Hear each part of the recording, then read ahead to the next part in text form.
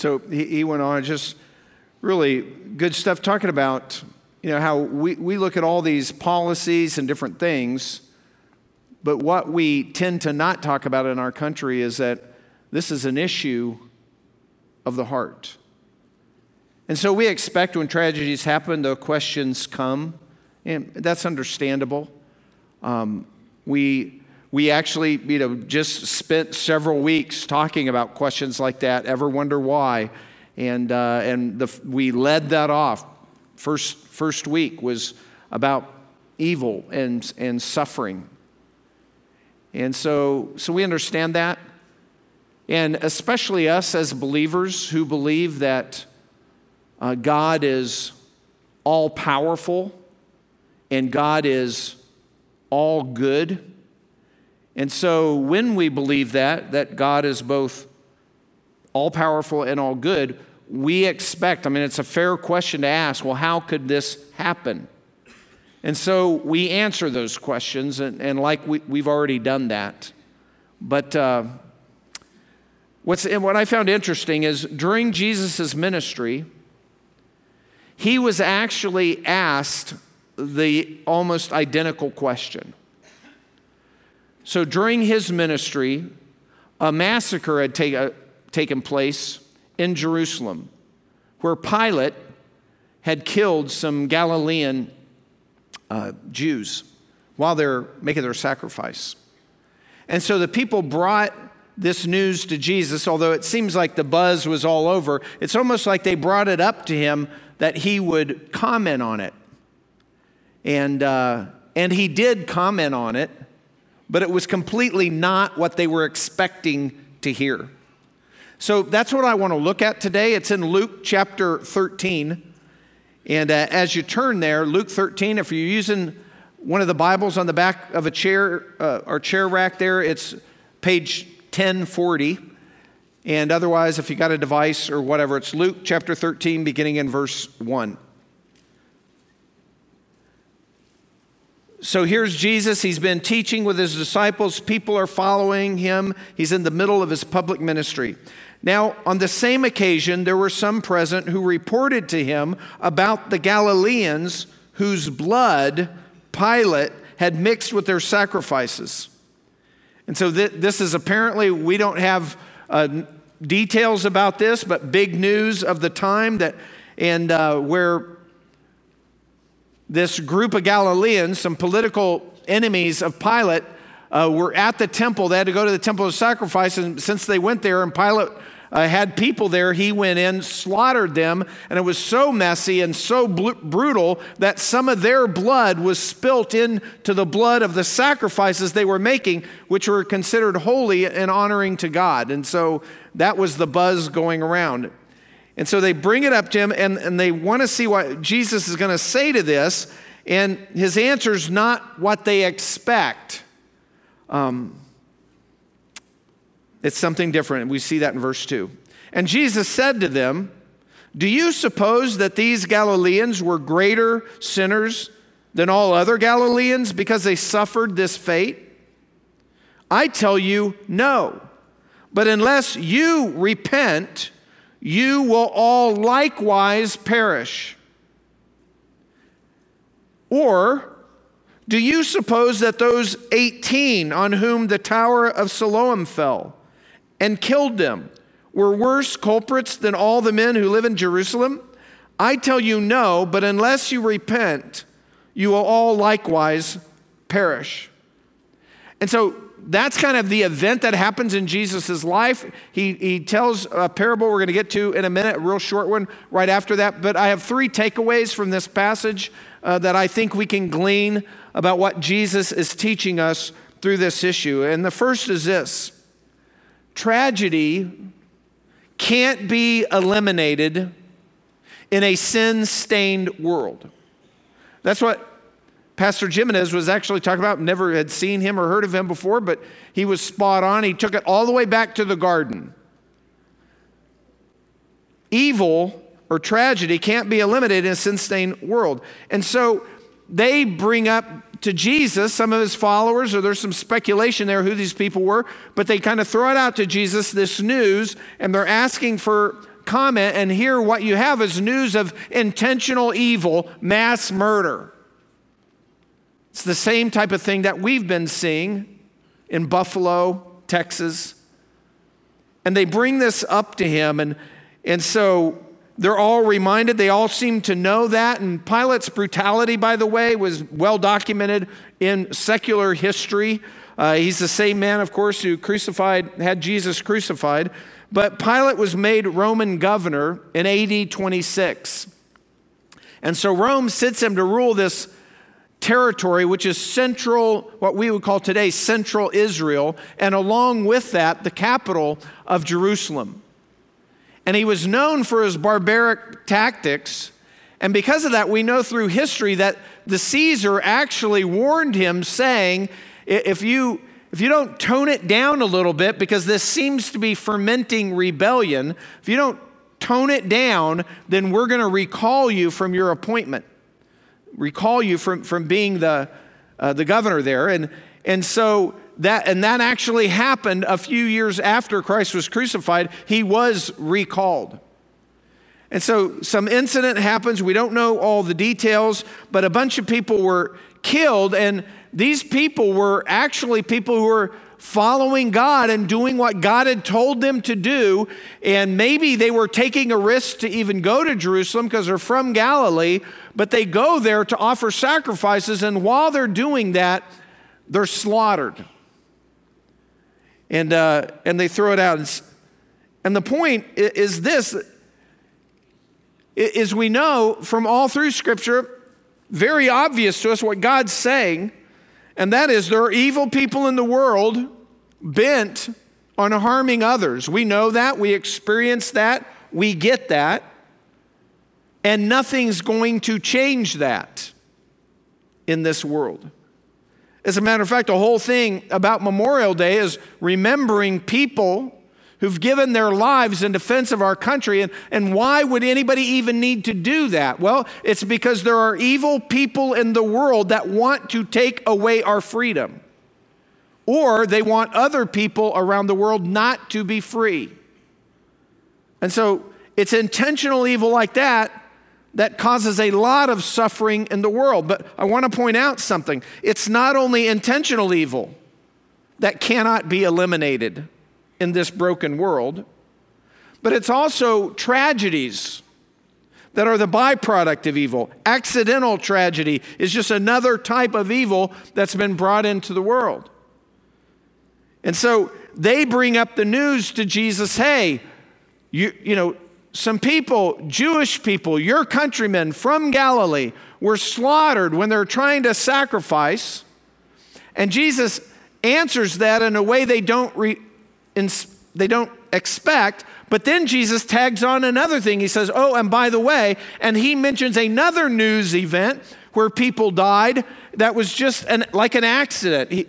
He's talking about the Tower of Siloam. Siloam is a community in southwest or southeastern corner of Jerusalem, and by the southeastern corner of the wall in Jerusalem in ancient times was a spring-fed pool called Siloam. That shows up in other places in Scripture, if you'll remember, and this is a story that kind of connects. The disciples and Jesus walk by a guy. This is recorded in John 9. He's blind from birth. They know that. This sparks a question from Jesus' disciples, and they ask, hey, Jesus, this guy born blind, which was an issue, and they were saying, what happened here? Was it that God knew he was going to be a sinner, or is it because his parents did something? Remember this story? And then Jesus replies, neither. Now, this is so God's grace can be displayed. But then Jesus heals this man and sends him to wash in this pool, Siloam. So that, we know the pool. They knew the pool. This is apparently an event, this tower collapsing. We don't know if it's part of the aqueduct system or what it was there for, or whether it was being constructed or already completed. But it's a human-built tower. It falls, and it's an accident. 18 people die. And so it collapses. And here's the point. We not only experience intentional evil, but also suffering and tragedy. They are just part of being in a fallen world. tragedy is a natural consequence of a world polluted by sin. And so that's the first thing, but the next couple of things are this. Jesus then goes on and he tells us how to respond to evil and how not to respond to evil situations like this. How to respond and how not to respond. So, and basically, I want to start with how not to respond. What Jesus is dealing with here is that people tend to respond naturally in two different ways when they see tragedy happening to other people. And that's the vantage point. That's kind of like us and kind of like them. Tragedy didn't happen to them. It's something that they saw and were talking about.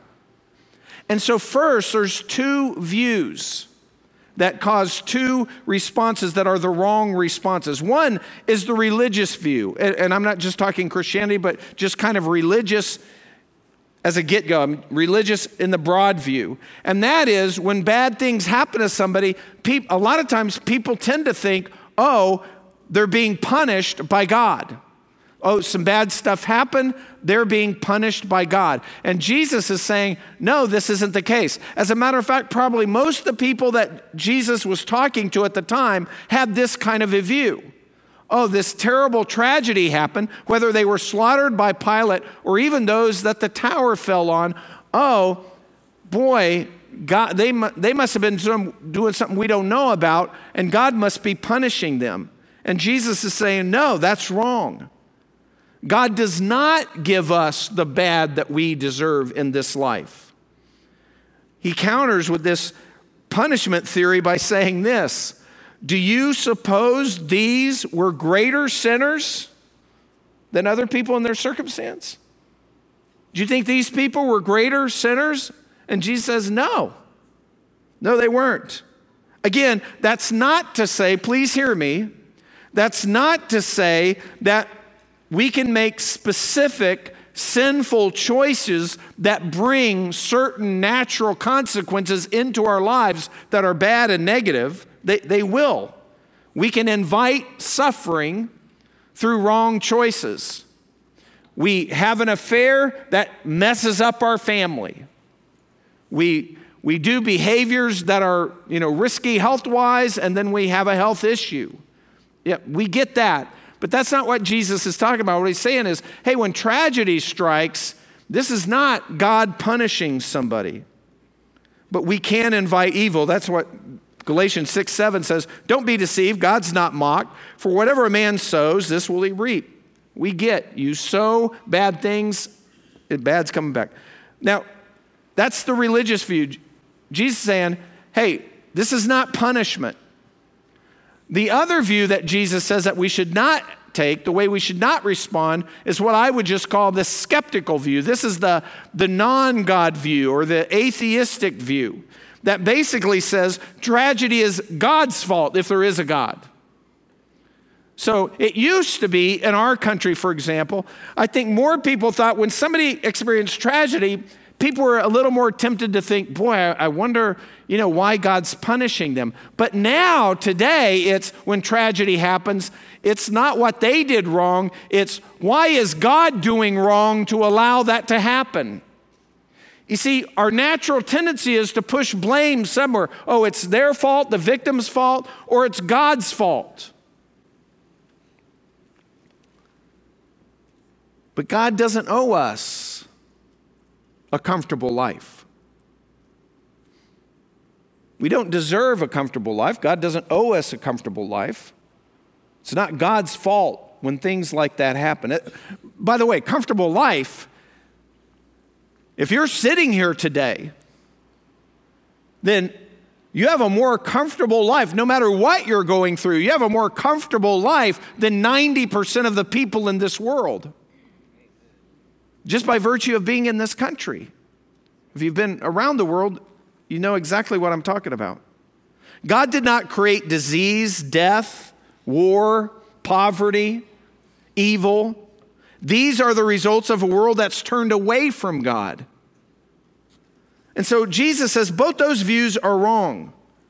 The religious view doesn't work. The skeptic view doesn't work. The wrong view, it will either make you proud, oh, I'm not as bad as they are, or despondent. One or the other. But God's telling us something different. God teaches us that we are more flawed than we'll ever come to realize. But we're also more loved than we'll ever know. And people hear that, and a lot of times they say, well, these seem contradictory. No, they actually connect. Why?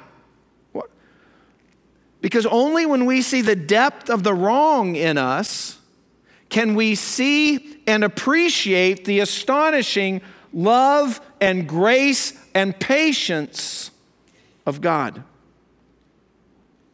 It's only if we see the amazing patience and love of God that we even have the psychological ability to be honest about who we are and the wrong that's in us.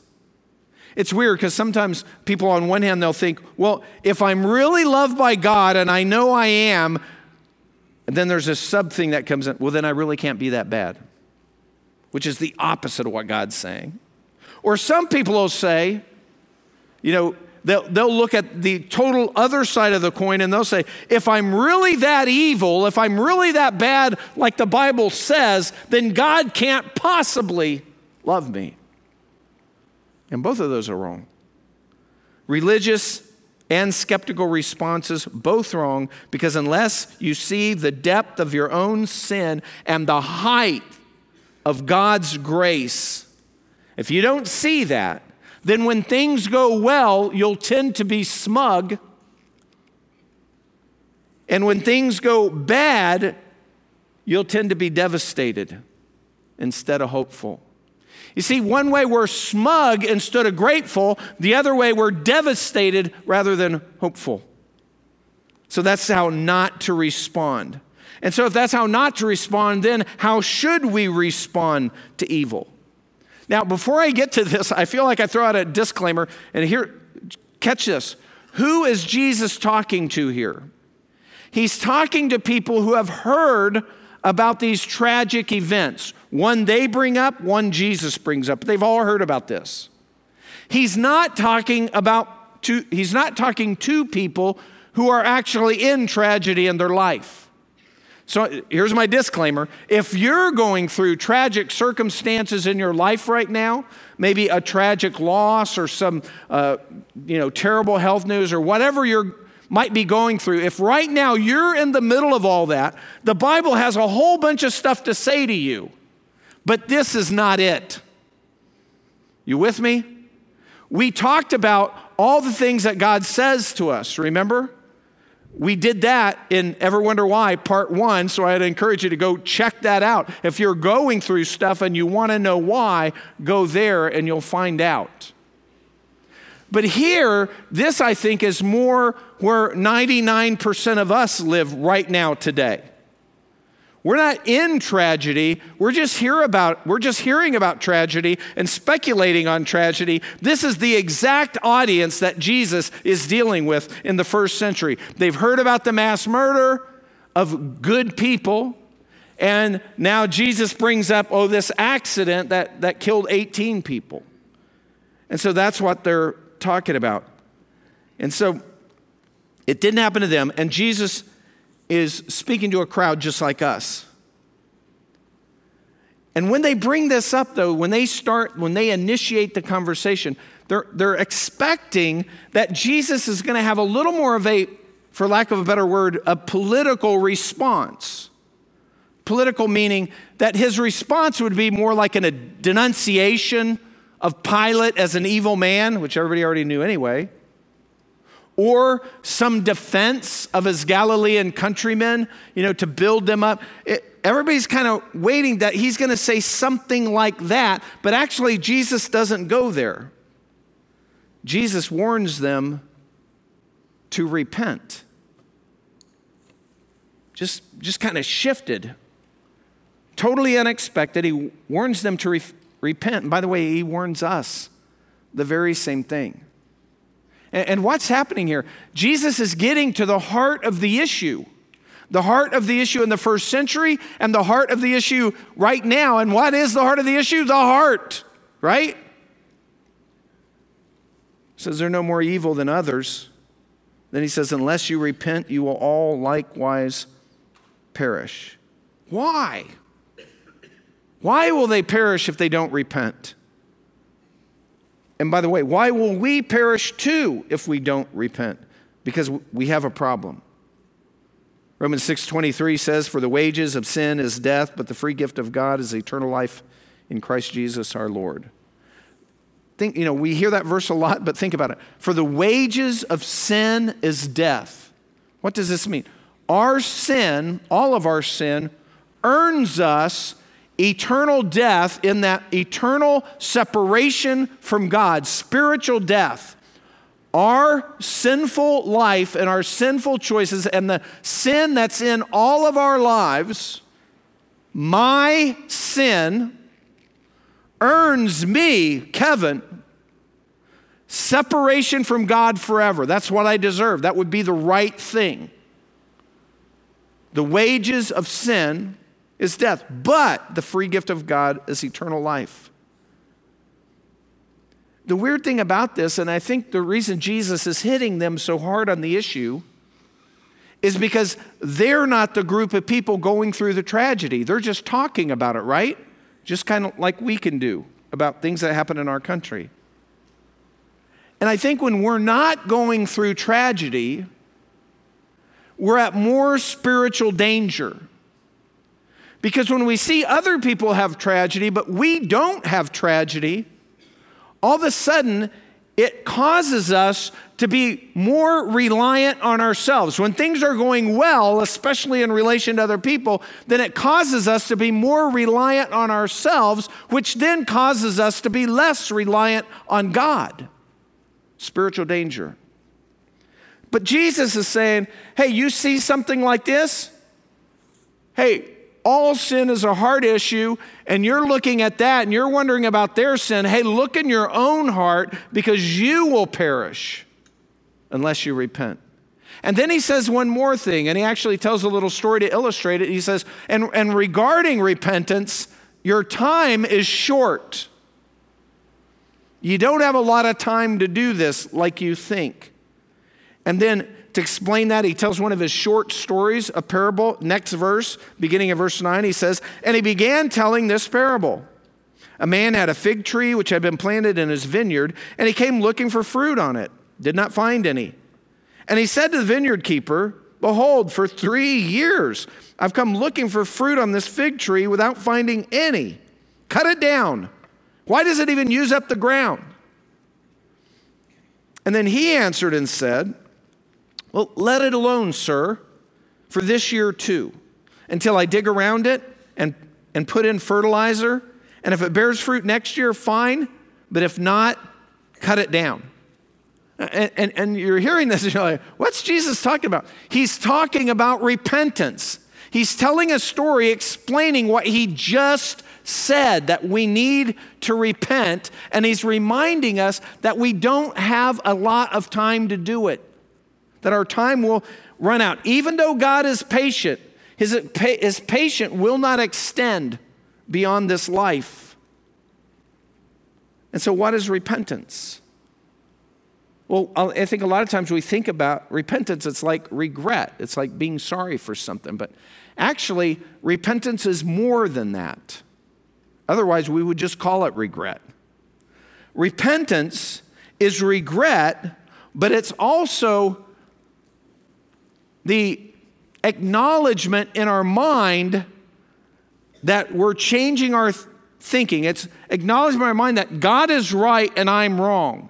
It's a change of mind, repentance is, that leads to a change of heart when it sinks down. First we figure it out. Change of mind leads to naturally a change of heart, which then naturally leads to a change of actions, a change of behavior, a change of lifestyle.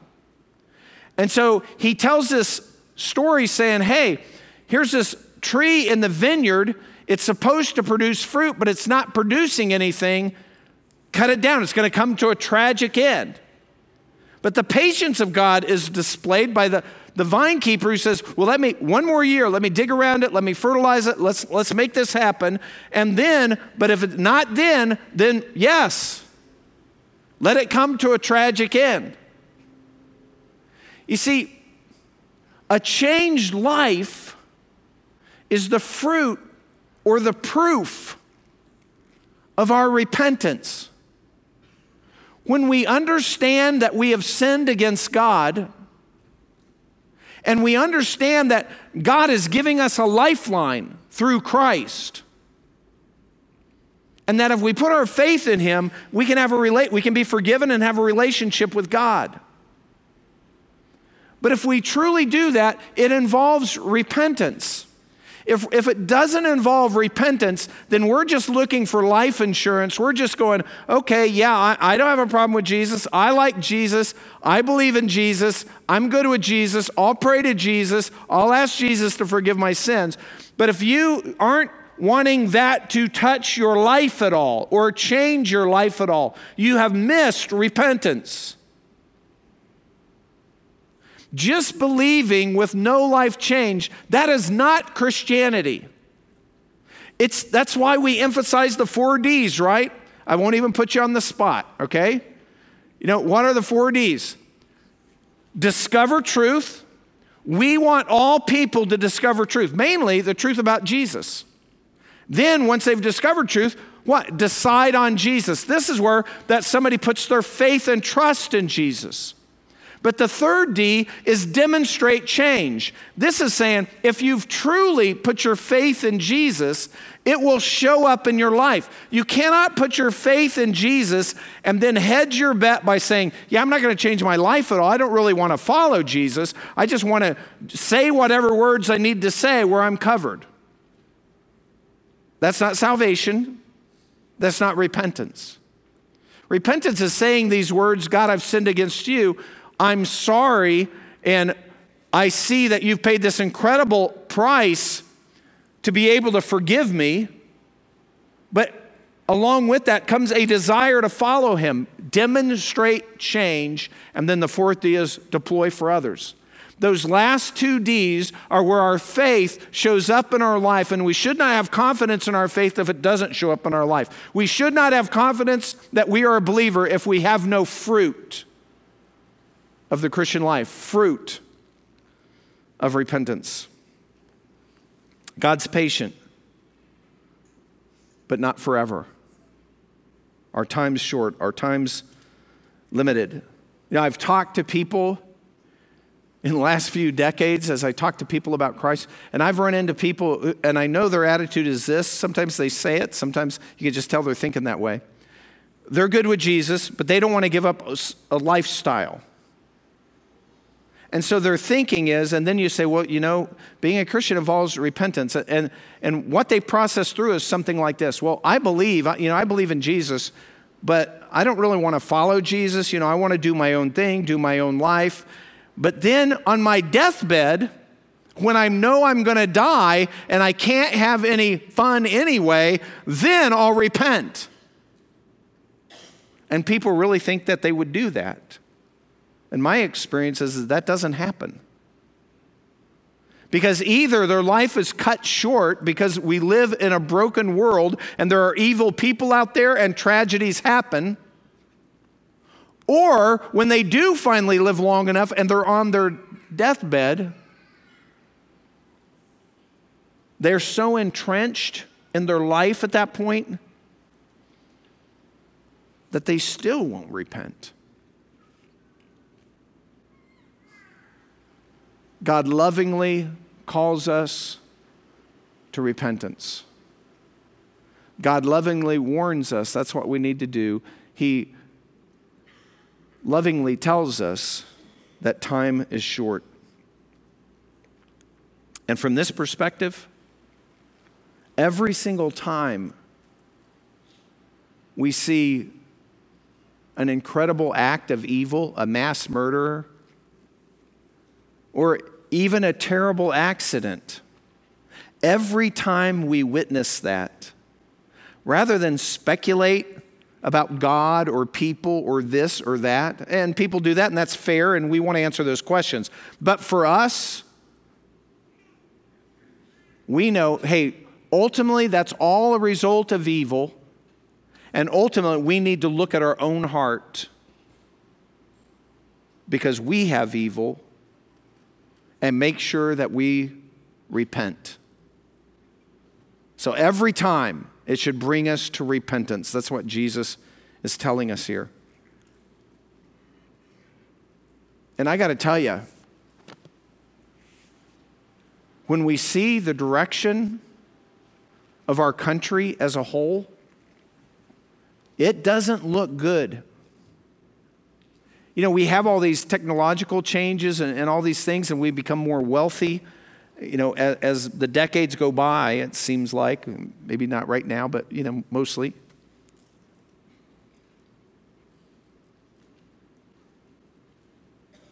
But the heart of our country, we're turning away from God. We turn away from God, and when the inevitable suffering happens as a result of that, we blame God. And what our country needs are men and women and graduates who will live lives showing the fruit of their repentance toward God. That they will not only be followers of God, but that it will show up in their lives. And when it does, that will affect the people around. And we've seen it happen before in our country, where our country has had a revival, a great awakening. There's been a shift in our culture. And I really believe that can happen today.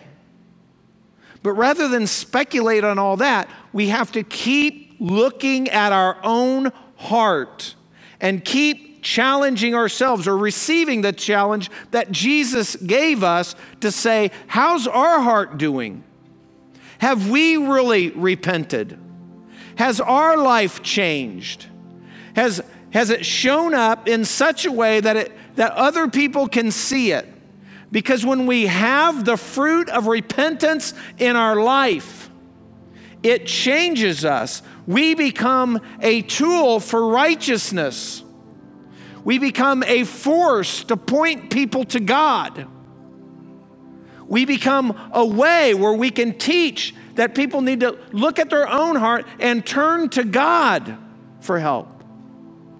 That evil can't be eliminated in this world, but we can turn to God who has the answer for evil.